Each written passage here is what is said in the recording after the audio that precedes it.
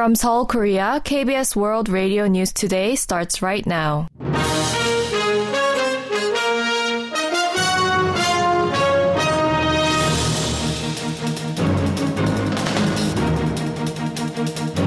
On today's broadcast, the National Pension Fund is expected to completely run dry by 2055, 2 years earlier than initially projected. President Yoon Suk-yeol stresses the sharing of information regarding human rights conditions in North Korea in preparing for unification. And the indoor mask mandate, the remaining social distancing regulation amid the COVID-19 pandemic, will be lifted next week. This is KBS World Radio News. I'm Kwon Jang-ho.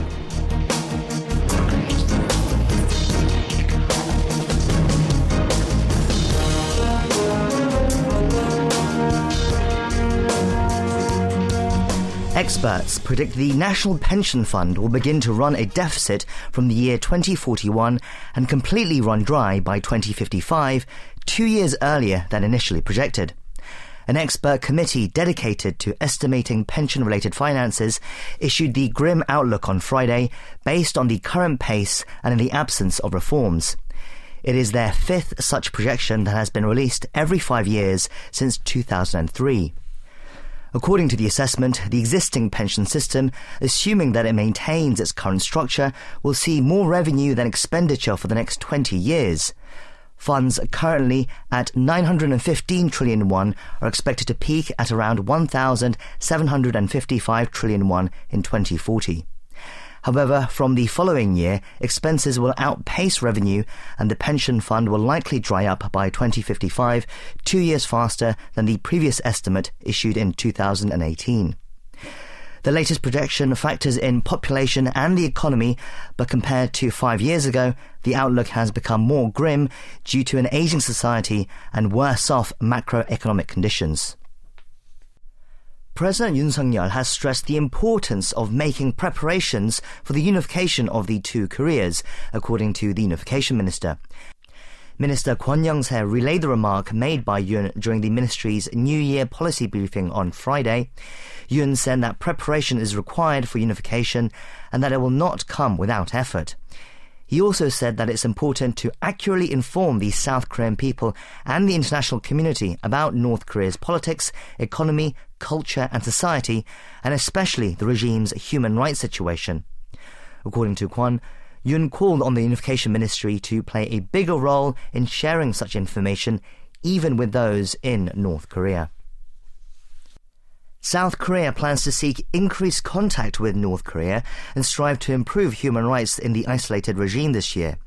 The Unification Ministry unveiled its 2023 blueprint at a policy briefing with President Yoon Suk-yeol held at the former presidential office of Cheongwadae on Friday. This includes pursuing direct and indirect contact through civic groups and international organizations in a bid to diffuse strained inter-Korean relations. During the briefing, Unification Minister Kwon Young-se said that despite difficulties expected in cross-border ties this year as well, the ministry will remain steadfast and work towards establishing peace and prosperity on a nuclear-free Korean peninsula. It will also fine-tune a detailed action plan for Yoon's proposal for an audacious initiative unveiled last year, which promises economic aid to Pyongyang in return for denuclearization steps. North Korea has criticized South Korea at a United Nations session reviewing the human rights conditions of member states. During the Universal Periodic Review of South Korea at the UN office in Geneva on Thursday, the North Korean ambassador to the UN, Han Dae-sung, expressed deep concerns over what he called the ongoing systematic and widespread violations of human rights in South Korea. Ambassador Han recommended South Korea to abolish the provocative North Korean Human Rights Act, the National Security Law, and other quote-unquote evil laws, claiming that they run counter to the international human rights law. The South Korean delegation rejected Han's recommendation of abolishing the North Korean Human Rights Act, saying that the act was enacted in 2016 in consideration of deep concerns by the international community over the human rights conditions in North Korea. People in South Korea will no longer need to wear masks in most locations from Monday, when the blanket indoor mask mandate will be lifted. However, authorities continue to urge the public, especially those deemed at high risk, to get vaccine booster shots. Kim So-yeon has this report. Starting Monday, the indoor mask mandate will be eased from a requirement to recommendation for most facilities. This includes restaurants, shopping malls, and places of work. However, the mandate will remain effective for high-risk facilities, such as nursing homes, hospitals, pharmacies, and on public transportation. In line with this transition, health authorities urge those at high risk, such as seniors, people with a weakened immune system, or underlying diseases, to get booster shots if they had not done so already. 31,711 additional people had tested positive for COVID-19 in the latest daily count on Friday, up around 4,000 compared to a week earlier. Out of the new cases, 49 were from overseas, including 20 from China.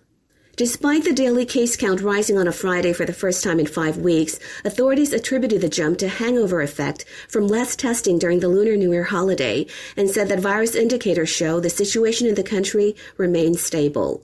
The government also announced that it will reduce the number of COVID-19 designated beds from 5,800 to 3,900 as the virus reproduction number fell for the third consecutive week, remaining below 1.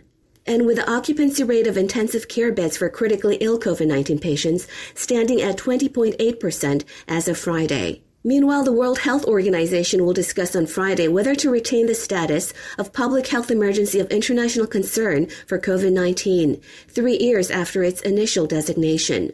The decision will be based on assessments of response capabilities of the international community, the possible emergence of new variants, and the recent spike of infections in China. Kim So-yeon, KBS World Radio News. Vaccination against COVID-19 will be expanded to children as young as 6 months from mid-February.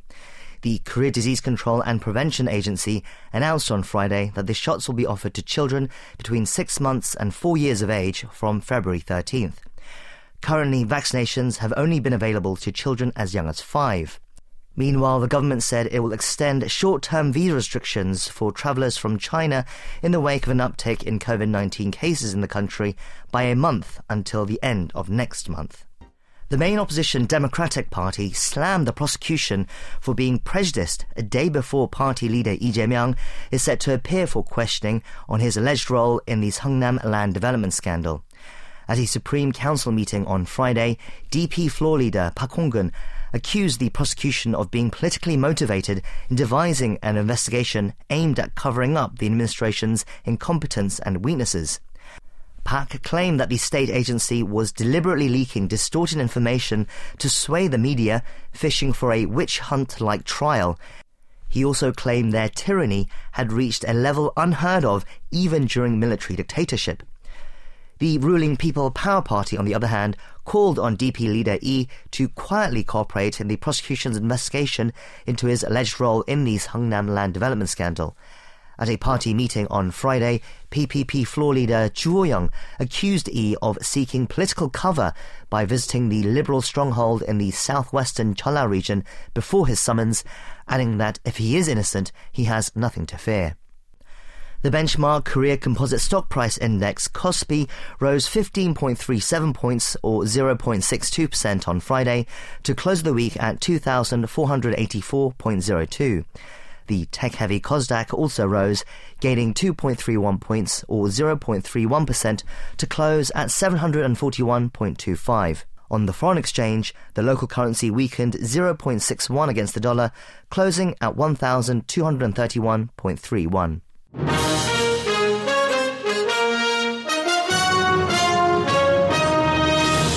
And that's the news from KBS World Radio's News Center in Seoul. I'm Kwon Jang-ho.